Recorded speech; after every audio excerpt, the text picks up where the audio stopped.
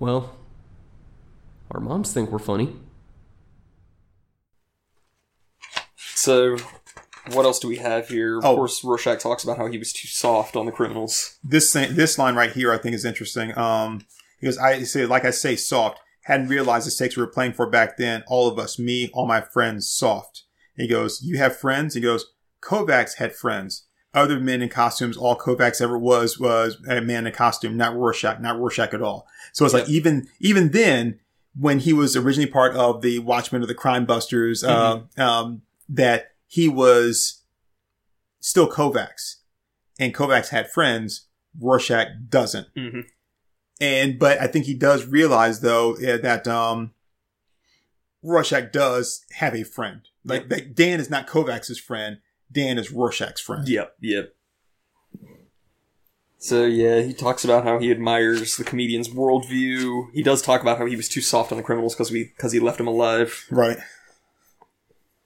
And on page 16, the doctor finishes the second bottle of stomach pills. So this is interesting. He goes, understood man's capacity for horrors, but never quit. Saw the world's black underbelly and never surrendered. Once a man is seen, he can never turn his back on it, never pretend it doesn't exist, no matter who orders him to look the other way. Which is what happened with the comedian. Right. He's talking about the comedian there. It's like, and that's kind of the same thing with him. It's like, you can't, like, once you see it, if you know it exists out there and you don't do anything to stop it, then it's like, how can you? It's like, right. If once you know it's out there, it's out there. You have to, in his mind, you have to do something to stop it. Right. Yeah. We do it because we are compelled. And so, so at this point, he's out there, he's being Rorschach, and he's, trying to fight. And I like how he says, going back, he says, then I was just Rorschach. I mean, Kovacs pretending to be Rorschach. It was like, he looks at this thing, he says, there's I was putting on the mask. It's almost like Friday the 13th Part 5. The one with just like, I'm putting on the mask, I'm pretending to be Jason and everything, and I'm doing everything that what I think Jason would do. Right. But I'm not Jason. It's right, yeah. It's like here, there's a whole nother level to being him that you're completely incapable of reaching. Right. You have boundaries that he doesn't. I do think it's interesting. Top of page 17, he just calls him Rorschach. Not even in the journal. He just says, "Hello, Rorschach. How are you today?" Right. It's like he's just given up at that point. It's like at that stage, he knows that it's like, I'm nowhere near as far into making progress as I thought. Yeah, this is interesting. Is when he shows him the picture, and he goes, a dog with his head split in half, and he goes, I see. He goes, and what do you think split the dog's head in half? It's that line right there. So if you look at it and you say, okay, I see a dog with his head split in half, right? And you're like, okay, that's interesting. But he knows there's a story to it. Yep. And that's what scares. That's why he starts stuttering. It's like, oh shit, there's a story to this. Well, we've talked about it. It's like, you gotta, a lot of people, you don't cross the line and kill animals. Mm-hmm. It's like, you don't want to see the dogs die in the horror movies. I could see 1 million people get slaughtered by Jason and I don't care. But that time he kills the dog, it's like, oh, fuck, dude. You're an asshole. I mean, yeah, those counselors had it coming, but that was just a dog. And it's like, to know that Rorschach is willing to go there and like, yeah, I killed the dog. What are you going to do about it? Are you going to tell me I was wrong? Because I'll be happy to have that conversation. Yeah, because I mean, to be perfectly honest, I mean, those dogs were going to have to be put down. Oh, I yeah. mean, they were going to have to be put down. So yeah, that's just the way that had to go. But I like how once he starts telling the story, there's no words. Mm-hmm. So once he starts telling the story, and it's like there's no words to it. Yeah, just a really nice touch. And for the mask to be just completely random, that panel with the realization on his face when he's looking at the dog and it's fighting over the bone. Yep. And there's that realization on the mask. It's like that's pretty cool. Yeah. Props to Dave Gibbons for that, because that is like, it's really subtle. The first time I ever read through the book, I didn't realize that the mask was even changing. Mhm. And then, like, second time through, I was like, oh shit, it's actually his facial expressions. And yeah, that panel is, like, beautiful of just, like, you can really read there of just, like, the, oh my god, that's what happened. I like that. It was when he says here, you know, when he kills the dogs. It was Kovacs who said "mother," then muffled under latex. It was Kovacs who closed his eyes. It was Rorschach who opened them again. Yep. I like that. It's like at that point he was like, and so we're talking about this story, and I think we talked about it once. We kind of told about the story already, but it's a guy, he kidnapped this little girl.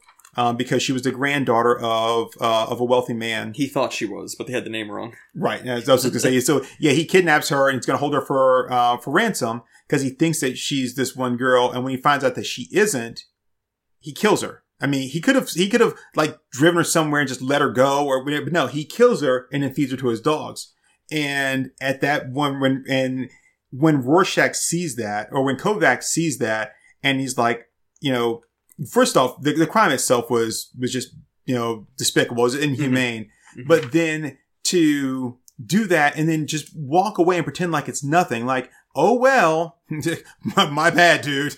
My bad. You know, and he's like, no, this happens. This is not the kind of things like this guy has to pay and he has, you know, you can't just let this go and you can't just let him go and you can't just arrest him and throw him in prison or, you know, arrest him and, you know, give him the chance to, you know, be, you know, found not guilty on some kind of technicality. This guy has to be removed. Mm-hmm. And he's like, and Kovacs is like, you know, when he says mother, I think that's the thing there where he says, you know, it's like at his heart, just like, and this is textbook, you know, psychology is that no matter what, and I have to say, unfortunately, I've witnessed this, not me, like I said, my individual, like I've been this person, but I've witnessed this, like, you know, directly, like head on, like that no matter how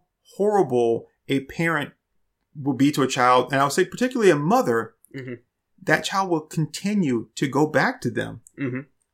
Like expecting something different, expecting them to protect them or give them or, you know, tell them that they love them or something, even though they've not done everything to show that they don't care about them. Yep. They still will continue to go back. In this moment, after everything, he hasn't, to where our knowledge, he hasn't seen or talked to his mother in years. Well, yeah, she's been dead for years at this point. And he says, mother, you know, it's like there's still that longing there, that yearning for a love from her. Mm-hmm. And Rorschach's like, no. Yeah. No, that all that ends now. And Kovacs closes his eyes. Rorschach opens them like, here we are. Yep. And that's it. It's a whole new world. Dazzling place I never knew. Dark, 10:45, dark by then, dark as it gets. And, I like this scene in the book a lot more than in the movie. Of course. 'Cause they, like, it's extreme in the movie, but they really had to tone it down in the movie. Yeah. So, yeah, this piece of shit comes home. You know, what's interesting is if you go back to the first couple panels, mm-hmm. when Kovacs enters and he's looking around, you look at his coat. Yeah. And then when you go to page 24 and you look at his coat, so his coat is all ripped up now from where he fought the dogs. Yep. And like the spattered with blood stains. I was gonna say the shoulder where it's buttoned down, the little, yeah, I don't know what those things are, but the way it's buttoned down, like those are ripped up. He's like, it's frayed, it's got the blood on it. And at that point, like I don't think he ever like cleaned his coat again after that. No, because that's his backup coat. When he goes back to the apartment after they break him out of prison, and he says, I have to get my extra clothes and my spare face. Mm-hmm. When he pulls that up, that's the bloodstained coat. As you can see here. See the spatters in the shoulder thing? Yep. So that's, he ditched that coat after that incident and wore the other coat the rest of the story, but the police confiscated that, so he had to get his backup face in that coat back. You know what's interesting in this scene here? Yeah, you can see the blood spatters there when he's getting it out of the floorboards. Yep. And that's been years. Mm-hmm. That's been years. Just been under those floorboards all that time. And this is, and And at this point, this is when he stopped working with Dan too. Mm-hmm. But when he pours the gasoline around, he's got the guy handcuffed there, or kerosene, he pours it around there. Like, I don't want to laugh, but it's kind of funny because when he strikes that match and then drops it, that kerosene is all over the place. That guy is on fire at that moment. Oh, yeah. And he's trying to saw through that chain while he is burning. Like, he was never, even if he tried to saw through his arm, he was never going to get out of there. Like, if he were just like a purse snatcher or some shit like that, it'd be like, oh, that's too far. But it's like, he fucking killed a kid. Yeah. And I guarantee that he didn't just kill her. Because, like, when Rorschach's looking for evidence, he finds her little teddy bear underwear in the furnace. I think that indicates that this fucker took things a little bit of a different place before he killed her and fed her to the dogs. Like, I feel not a speck of empathy for this guy. I'm so glad Rorschach set him on fire. So, this scene here, and a lot of people will associate this with Saw, but this is actually from Road Warrior. Huh. When the one car, the bad guys, or, you know, I don't know what their names were, but the one guy, his car turns upside down, and Max comes over to him, and he sees them, and the gasoline is leaking out, and he like captures some of it, and he handcuffs the guy to the car, and he's trapped there, and then he lights it, and he just walks away, and so it's actually from Road Warrior. Nice. Yeah, I never put it in with Saw, which I'm not a fan of the Saw franchise. I never watched them or anything. But yeah, I've got the first one. I still haven't watched it. And it's got Carrie Elwes in it, so I mean, I think I would. But yeah, Carrie Elwes is awesome, and Danny Glover. But yeah, I love that scene just because, you know, you think about any other superhero, they wouldn't have taken it that far. Mm-hmm. And like Batman would have beaten the shit out of the guy, and he would have beaten him good, but then he would have taken him to prison. Right. And like Rorschach doesn't even entertain that notion. He handcuffs him, he pours the kerosene out, hands him the saw, and says, yeah, shouldn't bother trying to saw through the handcuffs, you'll never make it in time. He just drops the fucking match. There's no conversation about it, there's no like, oh, well, I'm gonna have to explain to you why what you did is wrong. It's just like, no, you have to die, and you have to die slowly and painfully. Which is why I prefer this scene over what happens in the movie. Because in the movie, he just chops the guy's head over and over and over with the cleaver. Right. And it's over the top and it's brutal, but it's like he's dead on the first chop. But they use the dialogue from when he kills the dog. Mm-hmm. They use that as the dialogue. Like, I can feel the vibrations in my arm. That's when he kills the dogs, not the guy. But the hot blood spattering against my chest. Yeah. There's a line like that, which is where it splattered on the coat. Yeah. Yeah. Shock of impact ran along my arm. Jet of warmth splattered on chest like hot faucet. But I love this. He says, watch for an hour. Like, did you really need to watch that building burn for an hour? No. After the first 15 minutes, you knew that guy. Because even if he did come out, he would have been so burned up, it wouldn't have mattered. But he sat there and watched for an hour, watched that place just burn down. So that's... Yeah, like, a crime that heinous, that person needed to die slowly, and that, I think death by fire is probably just about the slowest way that could happen. And then, bloodstain on chest like a map of a violent new continent. I was looking at that, I was gonna say, he says here, like his parting words to the doctor after all that, and the doctor is just left, just completely, just shaken, like, and, well, we'd say this about the doctor. When we keep talking about, like, he was completely unprepared for any of this stuff, and he lives in this world where, like, he's untouched by this. When they show the dinner party, the dinner that he's having with the other couple, he lives in this, like, high-rise apartment with this beautiful cityscape, like view from the window or balcony. So, like, this guy, he's untouched by that.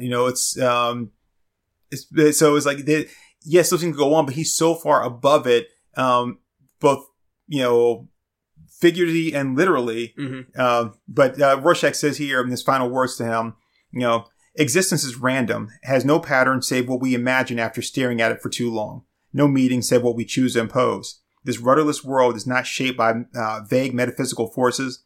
It is not God who kills the children, not fate that butchers them, or destiny that feeds them to the dogs. It's us, only us. Streets stank of fire.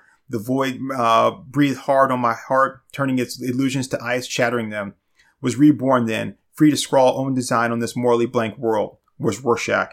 Does that answer your questions, Doctor? It's like, all this time we've been walking around thinking that there's an order to the world. There's a pattern. It's like, there's not. It's all just random. Mm-hmm. And the only pattern that is there is what we impose. And we basically impose a pattern that we've adopted from everybody else. Right. Right. And I'm not going to. It's like, I see this for what it is, and I'm gonna create my own pattern. I'm not gonna create a pattern at all. Mm-hmm. I'm just gonna move. Yep. And I love that line in the first panel. I felt cleansed, felt Dark Planet turn under my feet, and knew what cats know that makes them scream like babies in the night. God, that's good. Alan Moore is such a fucking good writer.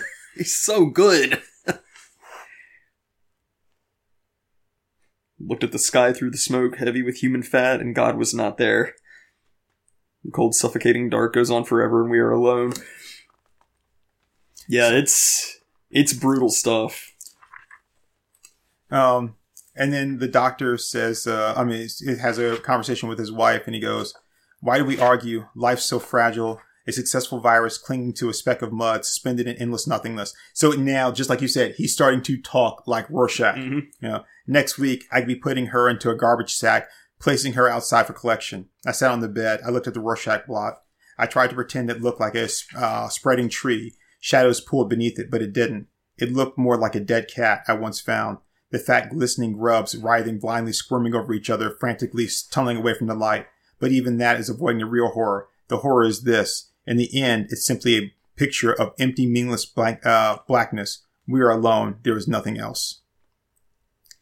And I like that part there where it's like, yeah, I look at this plot and I want to say that it's something else, but really what I see is this cat, but actually it has no meaning at all. Mm-hmm. It's the only meaning that I give it. Yep. And what I choose to ascribe to it is this. Yeah, it's just the meaning you impose on it. And we haven't talked about these quotes that come at the end of every chapter, but I think we kind of have to with this one, which is from Nietzsche. "Battle not with monsters, lest ye become a monster. And if you gaze into the abyss gazes also into you." Yeah, which is I was going to say, I mean, that's often quoted, and it's beautiful. I think people always say, don't do that. But this is also the guy that coined the term Superman. Mm-hmm. There's the man, the Superman. It's like Nietzsche. And then he's the guy who said that God is dead, and then he died. So, So, it happens. Can't bat 1,000, but hey. Rorschach is such a complex character. There's so much to him. Mm-hmm. But in the end, even when he says all this stuff about it's meaningless, it's a void, it's blank, there's no pattern to it, he chooses to still make a pattern that is for what's right. And I think it's because he says he knows that there's no quote unquote pattern, and that we're all just random, but that doesn't mean that everything has to be horrible. Right. It's like just because it's random doesn't mean that we have to live in a chaotic world. Right. So, there are people that are working within that self-imposed pattern to make things better. But it's what's that in the Simpsons Halloween episode, the Shannon. Yeah. And there's the hedge maze, and then Bart comes through with a chainsaw and just cuts a hole straight through. Yep. Like all the things is like, hey, I found an easier route. That's Rorschach. It's like, you guys are working within the maze. And I'm just like, there you go. I found an easier way to cut through all this to get from point A to point B. Yep. I mean, it's hard stuff to read. Like Rorschach stuff is really hard to look at because it's just like, oh, damn. You and I played Siphon Filter head to head a couple times, didn't we? I think so, yeah. Do you remember that one map? It's in a park, but you can climb on top of the benches. It's this big labyrinthine like park. And what do? Do we actually stay on the ground most of the time? No. We climb on top of the hedges and we run, jumping from hedge to hedge to get that advantage. Yeah. And it's like we're not playing within the boundaries. We're doing whatever we need to do to get the advantage. And that's Rorschach. He's like, yeah, you guys are sitting there running around, on the ground. It's like, but no one says you have to. Right. You say you have to. And I say otherwise. Yeah, because he makes it clear from the very beginning he's above all of that. He is like way up on the freaking moon looking down on everything. So then we get the big figure. And the prison break. Which is hilarious because Rorschach was getting out. Dan and Lori didn't have to go in there. Yeah. Like, they find him and he's standing in the hallway and he's just like, oh, hey guys, be right back. So good. Oh, that is fantastic. I love that. And the thing is, like, he set about making his own escape, even though he didn't realize that's what he was doing. Mm-hmm. You know, it's because the riot happens, and that's what puts everything in motion for him to escape. And you know, he used that to escape. But what I think is interesting here is there's a guard standing outside Rorschach's cell, Mm-hmm. and all of a sudden, Big Figure and his guys come up there, and he's like, hey, what do you guys want? Hey, look, this is a solitary wing. You're not supposed to be here. If anybody sees, we could all get in trouble. It's like, hey, come on, give me a break. And he goes, how's the wife, Mulroney? And he goes, what? Hey, he's like, listen, she's got nothing to do with this. He goes, you have a kid. You still have a kid, right? And he's like, yeah. And this guy intimidates him, and, you know, and he walks away so they can have their time with Rorschach. Rorschach, the big criminal, the guy that we got to bring him down. He's so evil. Mm-hmm. Has not done any of that at all. He hasn't threatened anything. He just sits there quietly in his cell, doesn't do anything, doesn't intimidate or attack the cops, nothing. And it's like, this is the guy that you put in here, right? And it's like, tell me, what would you have rather him done? At this moment right here, this guy knows about your family, is basically very subtly threatening you and them. Don't you kind of wish... Maybe, you know, at that moment, you're like, you know, maybe we put the wrong guy in prison. Yeah. God, everything about his interactions with Big Figure's great. Tall order. Your hands, my perspective. God, I love that line. Because that's Rorschach's interaction with everybody.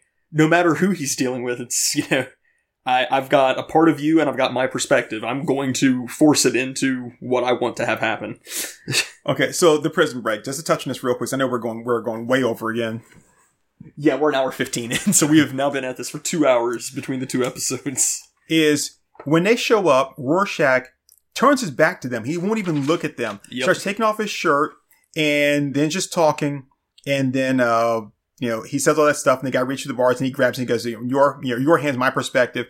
Grabs and breaks his fingers, ties them together, and then they can't get free. And then he stands back and just watches. And it's like, whatever happens at this point here, this has nothing to do with me. Yep. I have not done anything here except for you tried to attack me. I broke your fingers. I tied you up. Yep. Now, he knows what they're going to do, but that's your choice. Yeah, yeah. That's you doing that. This, no matter what else, you know, has happened before, you're deciding to make that choice to kill this guy to get to me. Mm-hmm. You'll notice his blood splatters in the same spot that the dog blood spattered on him. Oh yeah, nice, very nice touch. So it's and I like that because even he's still the same Rorschach you've seen before, mm-hmm. and he doesn't do anything different. And it's like, you guys are being criminals. Yep. This is what you do. I have not done anything to provoke you. You came down here after me, and this is just you being what you are. Yep. And even then, like, so what's great about this is the only person he kills is Big Figure. Yep. He incapacitates the one guy, and then they kill him. Yep. Then they break in there to him, and all he does is break the toilet and then stand on top of the bed. Again, you're the one pursuing him. You're coming after him. Yes, obviously with the water rushing in, that's, you know, you're going to get electrocuted, but you're the one coming after me. Yep. You electrocuted yourself. You know, I broke the toilet, sure, but you're the one that did that. Yeah. So like you made the choice to walk in here with water flooding in. So right. Your fault, dumbass. Right. And so Rorschach, even his escape, at that point, he's escaped. Oh yeah, he's out of the cell. Right. He kills Big Figure because obviously the guy needs to die. But and I'm sure the cop was quite happy with that too. But I mean, like he protected himself when the guy tried to shiv him. Yep. Right. That's that. You know, that's what's the word I'm looking for? Self-defense? Yes, thank you. Self-defense. And then these other two guys kill themselves. He does nothing to that. And then he goes and he kills Big Figure. That's it. Yeah. And I think that's great. Excuse me, have to visit men's room.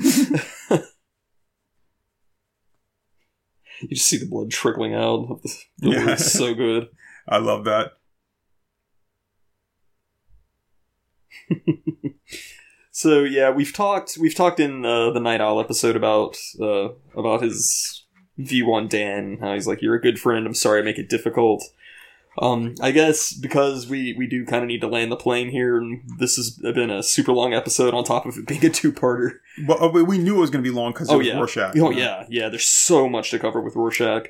Honor is like the hawk. Sometimes it must go hooded. I love the fact that there's no point where he stops trying to attack Adrian after they get to the like, Adrian has him every step of the way. He sees Rorschach's reflection as he's sneaking up on him, and he, like, stabs the fork through his sleeve and pins him to the table and just knocks the shit out of him. And then he just flings his dinner tray at Dan and incapacitates him. It's like just 2 shots and they're both down. Right. And then every time he gets an opportunity, he goes after him again. Yep. So Adrian's going over this whole big thing about, oh, here's why I am the way I am. And you see Rorschach just trying to get the fork out of the table. And then he does. And he sneaks up behind him and he tries to stab him with the fork. And Veidt blocks it and he twists his mask around and he punches the shit out of him again. And it's just like over and over and over. This entire issue is he just knocks Rorschach down and he gets back up. He ain't never going to keep him down. And it's so good that, like, there's absolutely no point where Rorschach's like, I'm just gonna hear him out. It's like, no, he needs to fucking die. And I'm gonna be the one to do it. It's so great. He is a wonderful, wonderful character. He's a terrible person, but he's a wonderful character. So we're closing? Well, we gotta talk about Rorschach's final thing, of course. Yeah, and that's what I was going to mention earlier, and I was like, you know what, I'm going to save it. Because it's the last, it's page 23 and 24, and then there's all the finishing stuff. So there was I think I told you about this once. It was a story in Heavy Metal. And I wish I could find the issue because I don't remember it fully.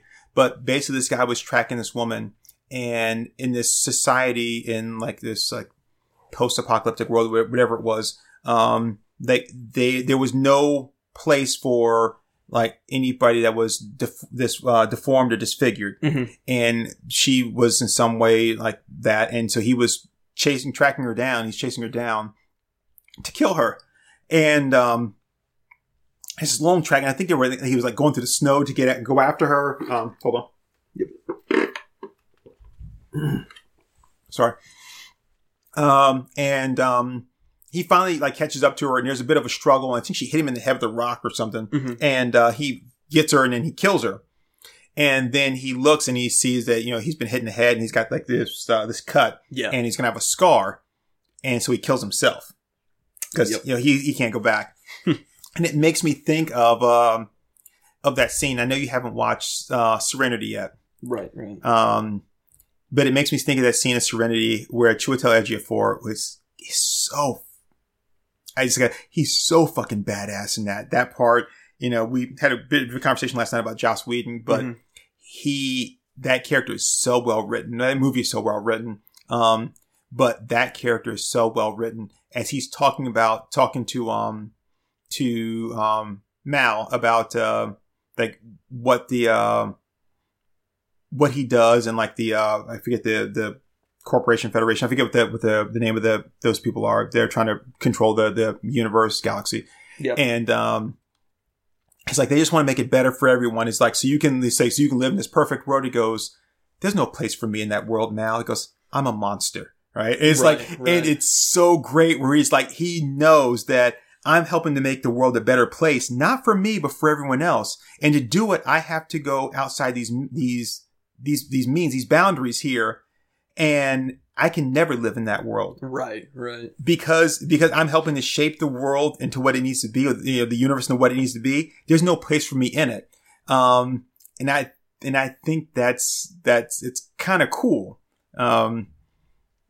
So like but when I think about that, when I think about the end of Watchmen, it makes me think about that. Mm-hmm. Yeah. So what were you going to say?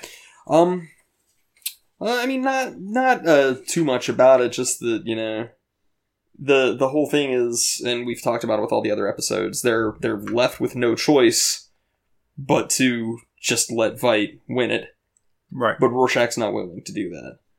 And it's funny because, you know, they're when you say they're just going to let him win, they actually don't have a choice because by the time they get there, he's like, "What do you mean? This is already done. Yeah. Like it's over. I've already done this. You can't stop me now if you wanted to." And even when Dr. Manhattan shows up, he's like, "Okay, but again, it's already done. Mm-hmm. The plan is so far in motion now. You only have two choices, but honestly, you only have one choice." Right. You know? But yeah, I do think it's interesting. Of course, Rorschach takes the mask off. Mm-hmm. But what you can see here is, with the word balloons, when he's wearing the Rorschach mask, he always has those really rough word balloons. Right. Because he's got, like, the fucked up voice. It's all muffled and stuff. Yeah, so he's saying, you know, you must protect Veidt's new utopia. One more body amongst foundations makes little difference, so what are you waiting for? Do it. But then, in the last panel before Manhattan blows him up, it's a normal word balloon, as he says, do it. So he dies as Kovacs. He dies, and he's crying, too. The first time we've really seen Kovacs show any kind of emotion whatsoever. Yep. And he dies as Kovacs. Yep. As Kovacs, showing emotion, he finally embraces who he is at the very last. So. And it's heartbreaking, but Rorschach needs to die, really, to make Veidt's world work. He can't be there. So, and that's what I was getting to with my prelude, of sorts, is that for Veidt's plan to work, and as far as we know, I mean, Veidt's plan worked. Veidt looks and he goes, "I did it." And he was like, "I did it." And he's so happy. He's like, "I did it. We were on the verge of nuclear war. I saved us all. Mm-hmm. I did it." Peace talks have immediately begun. Right. I did it. I've saved the world. And at this point, you know, what we're going into, we should be going into is a bit of a utopia. Mm-hmm. And what we see afterwards is it kind of looks like there is kind of a utopia because the New Frontiersman has run out of things to say. They like to print. We don't have anything to really print. Right. Because, you know, they were it's kind of like political, like conspiracy, like tabloid kind of like newspaper. I think a lot of the New Frontiersmen, the way I think of Alex Jones. I would agree with that. Where it's like they probably make some pretty good accusations against the government, and there's obviously, like, some shit like the Bohemian Grove stuff, but then it's also Alex Jones, so for everything like that, you have 10 stories like, chemicals in the water, turning the friggin' frogs gay! And it's like, okay, sure, bud. So when we see, like, New York afterwards, it's fairly clean. Mm-hmm. There aren't a lot of people on the street, but then, of course, millions of people died. Right. There's no graffiti, you know, and you don't see like knot tops. You don't see any of that stuff. Though you feel that it's, that it's, you know, like the crime and all that kind of stuff, it's gone. Mm-hmm. And so I bring all this up to say that when Rorschach says, you know, like people must be told, you know, Veidt's secret, blah, blah, it's like, if you do that though, you know, the world is going to end. You know, it's going to end. Mm-hmm. And you've been telling people the world is you know, the end is near, but not because you want it to be near. You're warning them to say, you know, kind of change your ways if you can and all that kind of stuff. Yeah. So, but you don't want the world to end any more than anybody else does. Right. So why would you then go through the point of trying to undo it, saying, okay, people have to be told. Right. People have to know what Veidt's done, you know? He has to be punished, which of course is going to put us back on track to war. I mean, as soon as that comes out, and Veidt's American, mm-hmm. So you know, as soon as it comes out, that's going to be it. I mean, missiles are probably going to fly. Oh yeah. So why would you do that? It's interesting because in his psychiatric notes, when he's a kid, he writes the essay about how his dad, all he knows about his dad is that his name was Charles and he left. And he says, I like President Truman the way Dad would have wanted me to. He dropped the atom bomb on Japan and saved millions of lives because if he hadn't of, then there would have been a lot more war than there was, and more people would have been killed. I think it was a good thing to drop the atomic bomb on Japan. So a guy like that, saying that what Veidt did was wrong and people need to be told, they conflict. Yeah. Well, that was also Kovacs saying that, not Rorschach. Right, but this whole sense of I guess order and justice, you know, and you know, black and white morality, yeah. So so where I'm getting with all this is that when we look at the world after Veidt, after the incident, there's no place in that world for Rorschach. Oh, not at all. No. He has no purpose. And that's all he lives for is... Because we see he doesn't have any other... He has no other interests, no other hobbies. All he does is go out and protect. He watches during the day. He protects at night. Mm-hmm. So in this new world, there's no place for Rorschach. What's he going to do? And he knows there's no place for him. That's why he makes Manhattan kill him. Yep. He says, I'm going to go do this. I'm going to undo everything. He doesn't want to undo everything. Right. He makes Manhattan kill him because he goes, I don't have... And if he just said, kill me. I don't have a place in this new world. He wouldn't do it. Right. And he's like, but he knows he doesn't have a place there. He doesn't exist in that world. And he's grateful in a sense. When we look at him crying and he's like, do it. You could say that he's not crying because, because he's going to kill him and justice will never be served. It's like, he's crying. It's like, this is it. Mm-hmm. Like, this is the end of everything. Yeah. Like, this is the end of my fight, finally. Right. Do it. And he sets him free.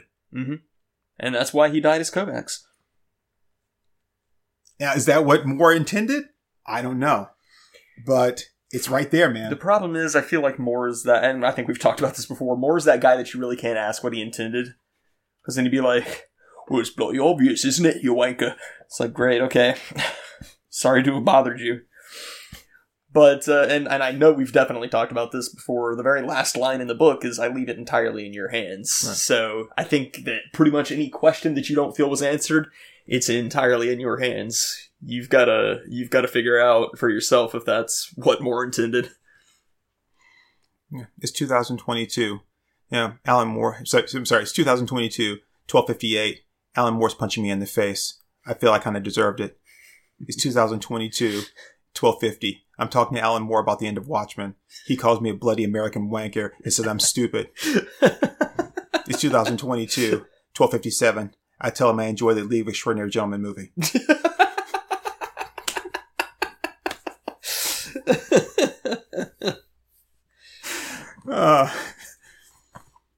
So that was Rorschach, man. That was a long one. We're an hour and a half into this episode, plus the 45 minutes from before. So I have to say that I think it's interesting that for a book that you could probably sit down and read in 3 hours, that there's so much behind all the characters that to have a discussion takes you like 3 times as long as it took you, or sorry, not even more than that, like 10 times as long as it took you to read the book. Yeah. To have a discussion about the characters. Yeah, it's crazy. It is, man, yeah. Watchmen always has been in like my top 10 graphic novels. Just like this shaped history, man. It did. And I think you can, in some ways, you could kind of compare Rorschach to V. Mm-hmm. 2 men on a path of vengeance, both that hide their face behind a mask of no emotion. Right. And that's where the similarities end. Yeah. V is very flamboyant. He's very theatrical, and he lives. Yeah. And Rorschach doesn't. Can't save the world on an empty stomach. Yeah. And Rorschach is the opposite of that, in the sense where it's like, I mean, they have the same kind of like idea of like saving, completing a mission, freeing people, saving the world kind of thing. Mm-hmm. But he's like, his whole, who he is, like he separates like himself, like as where V lives the world, he loves the world, and like this is everything about, like he embodies everything about the world that he wants it to be. Mm-hmm. Rorschach does not do that. He takes it and he's like I guess I can't live in the world and save the world at the same time. Right. Yeah, he thinks humanity's a virus. Yeah, and it's kind of interesting, like I said, for both of them written by Alan Moore, both of them having some similar traits, and but yet at the same time being so drastically different. It's kind of interesting. Yeah. And they both kind of almost have a similar, almost a similar background too, as far as, like kind of what made them who they are. Right. And then they're both very, very devoted to their plan. Yeah. That's really interesting. It is, yeah. V is very much about the idea of freedom and liberty, because this whole thing is, you can kill me, but you can't kill an idea. Right. And so, I think Rorschach kind of represents like the ugly side of anarchy, and V represents like the idealistic side of anarchy. And I love how V shapes Evie to be not to be like him, but to, I guess, kind of be free. And though he's like, to understand who I am, like they both have this understanding moment where with Rorschach it's with the doctor, and with V it's with Evie, and him like kidnapping her, locking her up, and also and putting her through all this stuff. And he's like, like, I didn't do this to torture you. I wanted you to understand, like who I am, and everything you went through is exactly what I went through, and the hope that you felt, with those notes is like, that's the same hope that I felt, that there was love out there. There was goodness out there. There was kindness, and there was more than what I was being shown here. And there could be more out there. And, or to phrase it the way of another insane anarchist, it's only when we've lost everything that we're free to do everything. So. And I love how when, it's like, you say, that you can't kill an idea, and even Rorschach, obviously, at the end of Watchmen, it's almost like that. You can't kill this, this idea. But when Evie says, he's like, we want you to do this, she's like, it's like, no, I think I'd rather, go die behind the chemical shed. It's like, just take me behind the chemical shed and shoot me. and she Johnny Soccer'd that bitch. and Rorschach is in a sense like very similar in this whole thing, where it's like, no, I like there's good and there's bad, and and for me, I'll die, doing what is in my understanding is good, than to say that it's not. Yeah, I'm gonna see if I can pull up Alan Moore's song, Mr. A, which is his tribute to Steve Ditko. It might be in my book. It might be. Because I actually had the song on my MP3 player. Okay. We may just need to play the video where he recites it, but Alan Moore had a band called the Emperors of Ice Cream. They actually have some pretty cool songs. They have one called Monster Island. They have one called Fires I Wish I've Seen. Oh, wow. It's a really cool song, that one. And what happens if you play these songs backwards? I've never tried. It'll probably summon that snake god that Moore likes so much. Yeah, we'll just play the video. It's only like a minute and a half, and then that can be our little wind-up, because this is, it's not the song itself, it's just him reciting it. Yeah. This is from the... with a local band. So, this is actually from the documentary Finding Steve Ditko. Really good documentary. Okay. It's on YouTube. Put together about 10, 15 years ago now, called The Emperors of Ice Cream. We had this song called Mr. A. It was the main chorus was a shameless rip-off of Sister Ray by the Velvet Underground. But the verses, I thought they were quite memorable. Would you like me to give you a performance, Jonathan? Let's have this. This is gold. They're quite memorable. He had one room above a thrift store. He had a trunk of books by Ayn Rand. He was short-sighted and reclusive, resisting pleas to take his photograph. He drew a superhero comic. He saw the world in terms of black and white. He said a day's work for a day's pay. That is our one and only right. He takes a card and shades one half of it in dark, so he can demonstrate to you just what he means. He says there's black and there is white, and there is wrong and there is right, and there is nothing in between. That's what Mr. A said. So yeah, the song itself is very cool. I like it a lot. I like that. Even though I don't subscribe to that particular philosophy, like Ayn Rand thing, but yeah, the idea of like, I take about Ayn Rand. I take a card and I shade one side of it black and say there's blackness, whiteness. If you turn the card on its side, there's nothing in between. That's pretty clever. Yeah, that's one thing I love about Mr. A. Like I said, it's a bit extreme, and the Ditko's later works were very preachy like that. But yeah, I just love the concept of Mr. A just because of that whole business card thing, and he just has the card that's like pure black and pure white. That's kind of cool. Yeah, but it applies to Rorschach, and it's, and obviously Alan Moore is nowhere near the vicinity of an objectivist. He's not at all. And really, Rorschach was kind of a criticism of Ditko's worldview, but I do kind of like that song, and that verse there is super cool.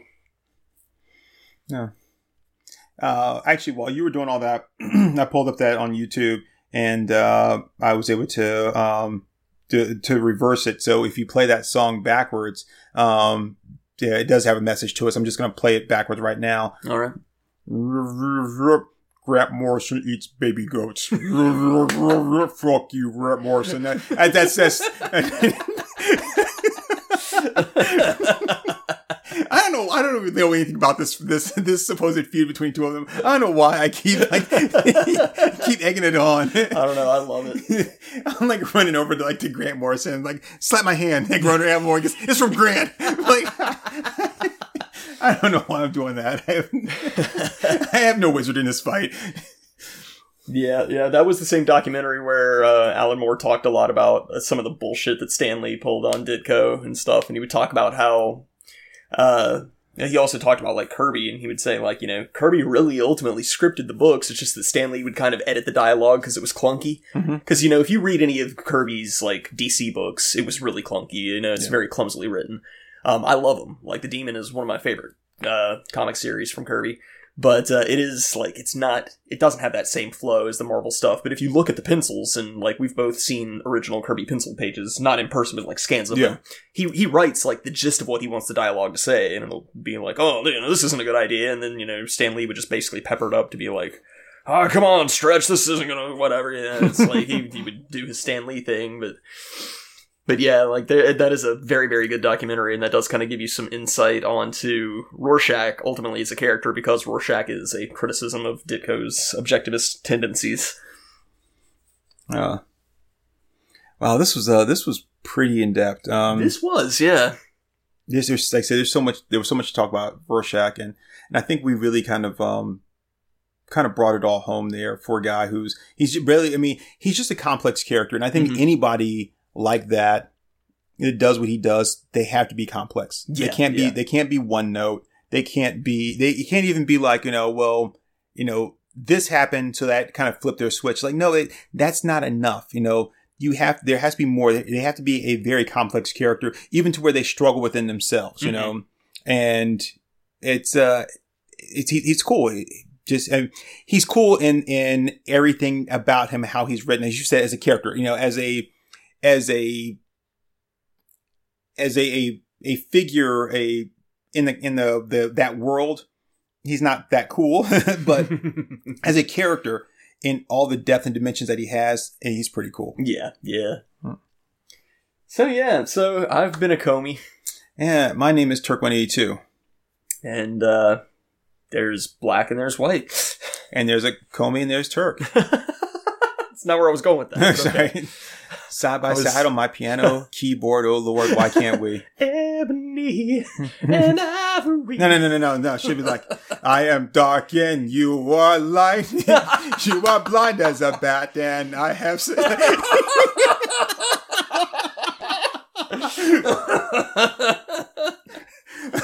for those of you completely lost, probably the best way to find it is Best of Eddie Murphy Saturday Night Live. It's Joe Piscopo doing Frank Sinatra and Eddie Murphy doing Stevie Wonder. And the whole premise of it is he wants to do a black and white song like Paul McCartney and Michael Jackson. And then, Stevie Wonder had done a song too. I think, and, anyway, so he wants to do one, and those were the, those are the lyrics. So, oh, it was good. It was good. But yeah, no, I was gonna say, there's wrong and there's right, and the right thing is to spread this podcast around to everybody, right, and say nothing but good things about us. And the wrong thing is to be an asshole and say that these guys suck. Yeah, and if you do that, I'll find you.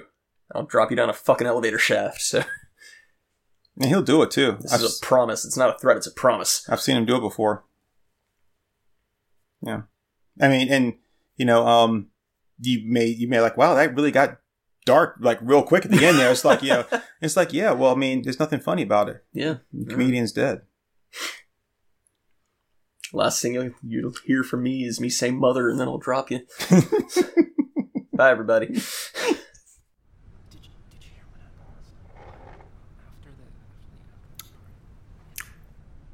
All right there, folks. That was Our Moms Think We're Funny.